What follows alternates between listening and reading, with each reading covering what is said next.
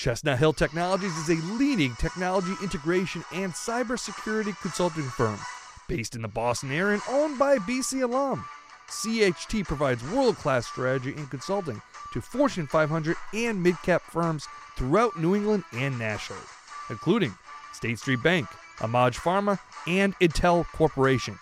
Check them out at chestnuthilltechnologies.com. That's chestnuthilltechnologies.com. Hello, everybody, and welcome back to another Minutes with Mew, presented by Chestnut Hill Technologies. I'm your host, Mike Galtieri. So happy to be joined by the one and only, you know him from Learfield, Scott Mutrin, former Boston College QB on the sidelines for the BC radio broadcast and online as well.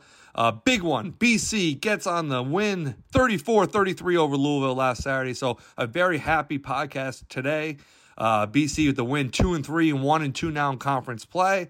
So a really, really exciting game. Before we get to Scott, let me just remind you, if you're a BC football fan, you got to be a part of the BC Football Gridiron Club. That's bcfootballgridiron.com to sign up. Tailgates, pregame, and on the road. Night before road games. A lot of fun times with BC football fans. So that's bcfootballgridiron.com to sign up and get more details. Okay, with that, we bring in Scott. And Scott, really a fun game. Nice to get a W. Absolutely. Anytime you can get a win in conference, at home, going through all the extracurriculars that went on during the game, yeah, you're going to take that all day, any day. Really excited for Coach Hafley and the team, and it was good to see some progress and growth, which I think everybody has been waiting for and hoping for, frankly, since the year started. Yeah, just big picture-wise, I guess that's my first question. What did you think the growth was between Florida State and this game in 1 week? Where did the team improve? Because it seemed like almost two different teams. Yeah, I think, it's a work in progress. You've noticed that the offensive coordinator, John McNulty, has been on the field the last couple games after being up in the box to start the year. The biggest thing I noticed is the difference in personnel groups. At the beginning of the season, BC was using a lot of 3 wide receiver looks. This year, we saw some of Florida State, but a lot more versus Louisville. They brought in some extra tight ends, which helped out on pass protection, and allowed Phil Dracovic to have some time to do what he does and, deliver the ball downfield to Zay Flowers, who does what he does, and make some good plays, but it also allowed them to run the football. I mean, they ran for 150 yards. It was the first time they've had those kind of numbers this year, and it's, after a disturbing trend, I think BC is trying to find the formula of success and what works based on the personnel they have, not necessarily what they want to do, but this is what they have to do based on what they have, and I think that they've done some good things with that, and I think hopefully they can build some momentum. It's not an easy test coming this week against Clemson, but it was good to see. It was good to see the staff make those adjustments and start to see some success for it. And the offensive line did well. I think they're much maligned, and their performance this weekend deserves equal amount of praise based on all the grief that they've been taking. So Phil Dracovic, 18-21, 304 yards, 3 TDs, 1 pick. As a former QB yourself, how do you kind of evaluate his performance last Saturday? Well, they kept him clean, which is good. I still think you have some disturbing trends. He had 3 turnovers. The first one was an interception that hit off a wide receiver's pad, Jaden Williams' pad, in the red zone, which is disappointing considering that was right after Louisville had gone down the field and scored on their opening drive. You're hoping BC could answer, and then you get that turnover basically inside the 10. So a lot of the feeling was like, oh boy, here we go again. Then they tie it up, and then you get a strip sack fumble, which not necessarily his fault. That was just kind of a clean beat by the defensive end over Jack Conley. And then the last one was the most baffling one when he was going down and tried to throw it backwards to Patrick Garwo. That just did not work out well. As we kind of said on Saturday, that's a doy-doy play.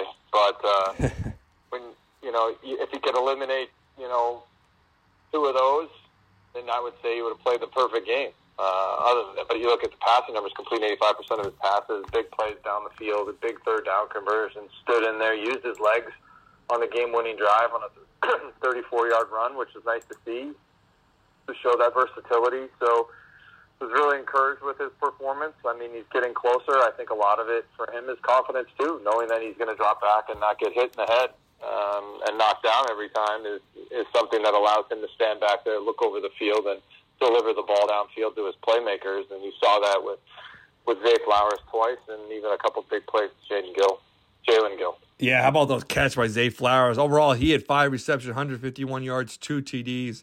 I mean, just what makes him so successful? Is it his speed? How do you evaluate his game overall now? Really coming into bloom. Well, I'd say there's really 3 things. Like Zay, for a fact, Zay's not the biggest guy in the world, right?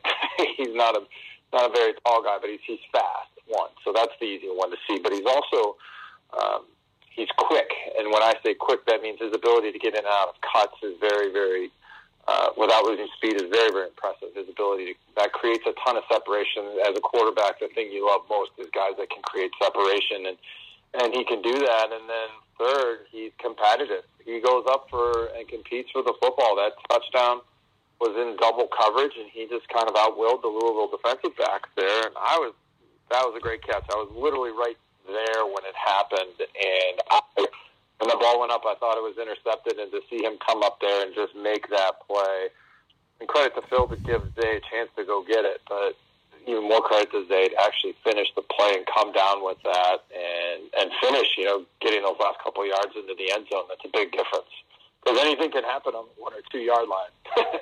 So you just got to be able to finish those off, and for him to do that is just outstanding, very impressive. And he just keeps getting better and moving higher and higher up the record charts at BC. Yeah, I remember you listening to the game on Saturday, listening to you say how the video almost didn't do it justice because you did have such a great view of it. It really didn't. I think in just seeing that there, the video doesn't even give half the indication of the battle that he had to win to get through it, how difficult the catch was on the angle, and then his ability to go up and make a play within 2 guys in such a tight area to catch it and then still finish and get into the end zone is just, it's like car racing. You don't realize how fast they're going until you're actually at a car race, and I think that was kind of a perfect example of something like that. Okay, now switching sides, ball defensive side, allowed 33 points. How do you evaluate the BC defensive unit? Well, I mean, again, you go the opening drive, Louisville goes right down the field, moving the football, which was not a good sign. But then you turn the ball over 3 times. Both times, 2 times inside your own territory, which is significantly in your own territory. So that's not a good position for the defense to be in, right? So you look at that, and even the other turnover. I think they got at least 9 points off of turnovers, so that's a big difference. And they played well. They did a good job containing Malik Cunningham early. Everyone's gonna be like, well, he had 3 touchdowns, but he really only had 1 to 2 kind of runs that really changed drives. One was a 3rd down run where he got about 23 yards, where he looked really good. But they did a good job containing him in the pocket and making him throw the football to win. He did make a couple really nice throws when he was able to throw to his first receivers, but I thought Tem Lukabu and the defensive staff did a good job of creating some confusion and getting him off his first read, and then that allowed coverage and pass rush to get there to make it tough on him. So I thought that they did a pretty decent job, and obviously he gets hurt in the game that he's not able to finish. That definitely give you a little more of a sigh of relief when you were lining up for the kickoff after BC took the 1-point lead. Okay, Scott, so nice win at home. Just for the fans who weren't there, what was the atmosphere like at Alumni Stadium? Chestnut Hill Technologies is a leading technology integration and cybersecurity consulting firm based in the Boston area and owned by BC alum. CHT provides world-class strategy and consulting to Fortune 500 and mid-cap firms throughout New England and nationally, including State Street Bank, Amaj Pharma, and Intel Corporation. Check them out at ChestnutHillTechnologies.com. That's ChestnutHillTechnologies.com. It was a pretty good environment. It was a little bit slow at the beginning. I think Parents' Weekend and the rain scared some people off, but they started to eventually fill in. And then once the game got really exciting, it did turn up.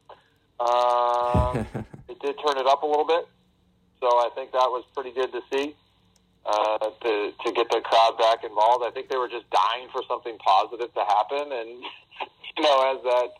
as the game went on, it was it was very exciting. Not necessarily all should have been. There was some spotty officiating, to say the least, that caused that game to be kind of in doubt, even when up until the last second of the game, literally.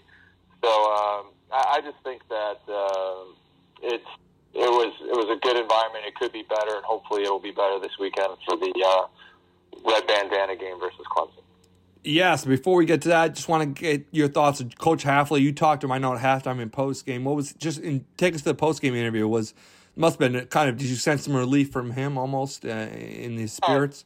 Yeah, I think he was just emotional. He was just excited that the kids got to win. Like, I mean, we got to remember that the one thing I said in the broadcast is that there's a lot of work that goes into these games that I don't think a lot of the general public appreciates. I think they see the Saturday product and they don't understand what happens the other 6 days. Not that you're expected to, but it's a fact. And then two, it's like you're invested. These kids, they're 18 to 22 years old, and they see and they hear everything. Right? It's a different era. Your access to people's opinions is way more prevalent now than it ever was, and they were feeling the heat, and I'm sure they were feeling it around campus, on social media, and everywhere. And I think Coach Hafley empathizes with that, and he just really wanted to win for those guys because he felt that they had an opportunity to get one, and he was glad they were able to pull it off, and he's just excited about that and happy for them. Okay, Scott, you referenced it earlier. Clemson, 7:30, ABC, nice home atmosphere, good exposure. They're undefeated, 5th in the nation. Just talk about the Clemson Tigers. Always a fun game, and man, we are due BC to beat Clemson. It's been way, way too long. Yeah, I think I just saw something that 2010 was the last time since BC has beaten Clemson. That sounds right. Yeah. It's going to be a tall, daunting task. Clemson's defense is one of the better defenses in the country. They haven't lost a step, losing Brent Venables to Oklahoma. There's a lot of NFL talent there, especially on the defensive line. Brzee is a guy that's going to play a long time on Sunday, barring injury. They may be a little suspect in the back end, but their front seven is going to be a formidable task for BC's newly found confident offense, and hopefully they can find some ways to be successful against that. And then on the other side of the football, DJ and Rongalele and Shipley have done a good job of kind of getting that Clemson offense back on track, which has been, struggled a lot last year. I believe they were 100th in the nation in yards per play last year. I can't take credit for that. Someone gave me that on another podcast. But the fact of the matter is that they did struggle last year, but it looks like DJ has found his stride. He played really well against Wake Forest. That was an exciting game. I don't know if how Wake Forest defense is, but they also played well against NC State. Not a top 10 matchup, and NC State's got a really, really good defense. A lot of returning starters, a seasoned quarterback. So it's going to be a tough matchup. Anytime you got the top 5 teams coming to town, it's not going to be a cakewalk. So BC's going to need to play a perfect game. No mistakes, avoid penalties, maybe catch a couple breaks, but it's going to be a tough hill to climb. But it's good that they're coming from a position of confidence after beating Louisville. And okay, last question, Scott, before we let you go. What's the tailgate scene going to be like for you all day now? You got a nice night game at home. What's it going to be like your food situation before the game?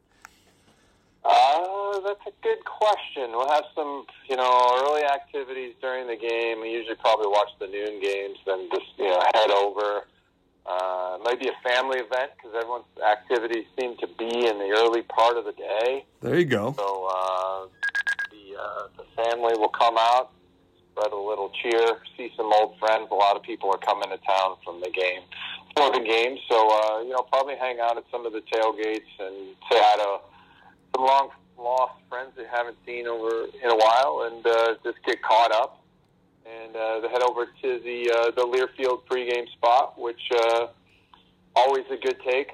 Mike Wynn does a great job of getting that catered with delicious vittles, but ever-changing. There's no static menu, and obviously the chowder at halftime is an absolute necessity. But, did get to see Mike Mamula last week, which was nice. Former BC legend, first-round draft pick. Got to catch up with him. I haven't seen Mike in a long time, but great to see him. Very successful post-career, living in the Philly area. So it was good to see Mike. Always good to catch up with old teammates. There's a bond and a brotherhood that you never really look at how big a time gap it is between seeing each other. Well, Scott, always appreciate your time coming on here, and always nice to talk to you after a W, and now a big game, Clemson coming up. This is this is the heart of the schedule now. Here we are, mid-October, top 5 team coming in Chestnut Hill. These are always the fun weeks. Absolutely. These are the best.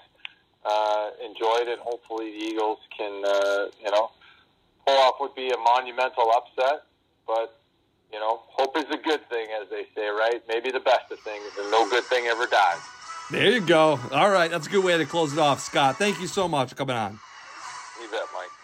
Chestnut Hill Technologies is a leading technology integration and cybersecurity consulting firm based in the Boston area and owned by BC alum. CHT provides world-class strategy and consulting to Fortune 500 and mid-cap firms throughout New England and nationally, including State Street Bank, Amaj Pharma, and Intel Corporation. Check them out at chestnuthilltechnologies.com. That's chestnuthilltechnologies.com.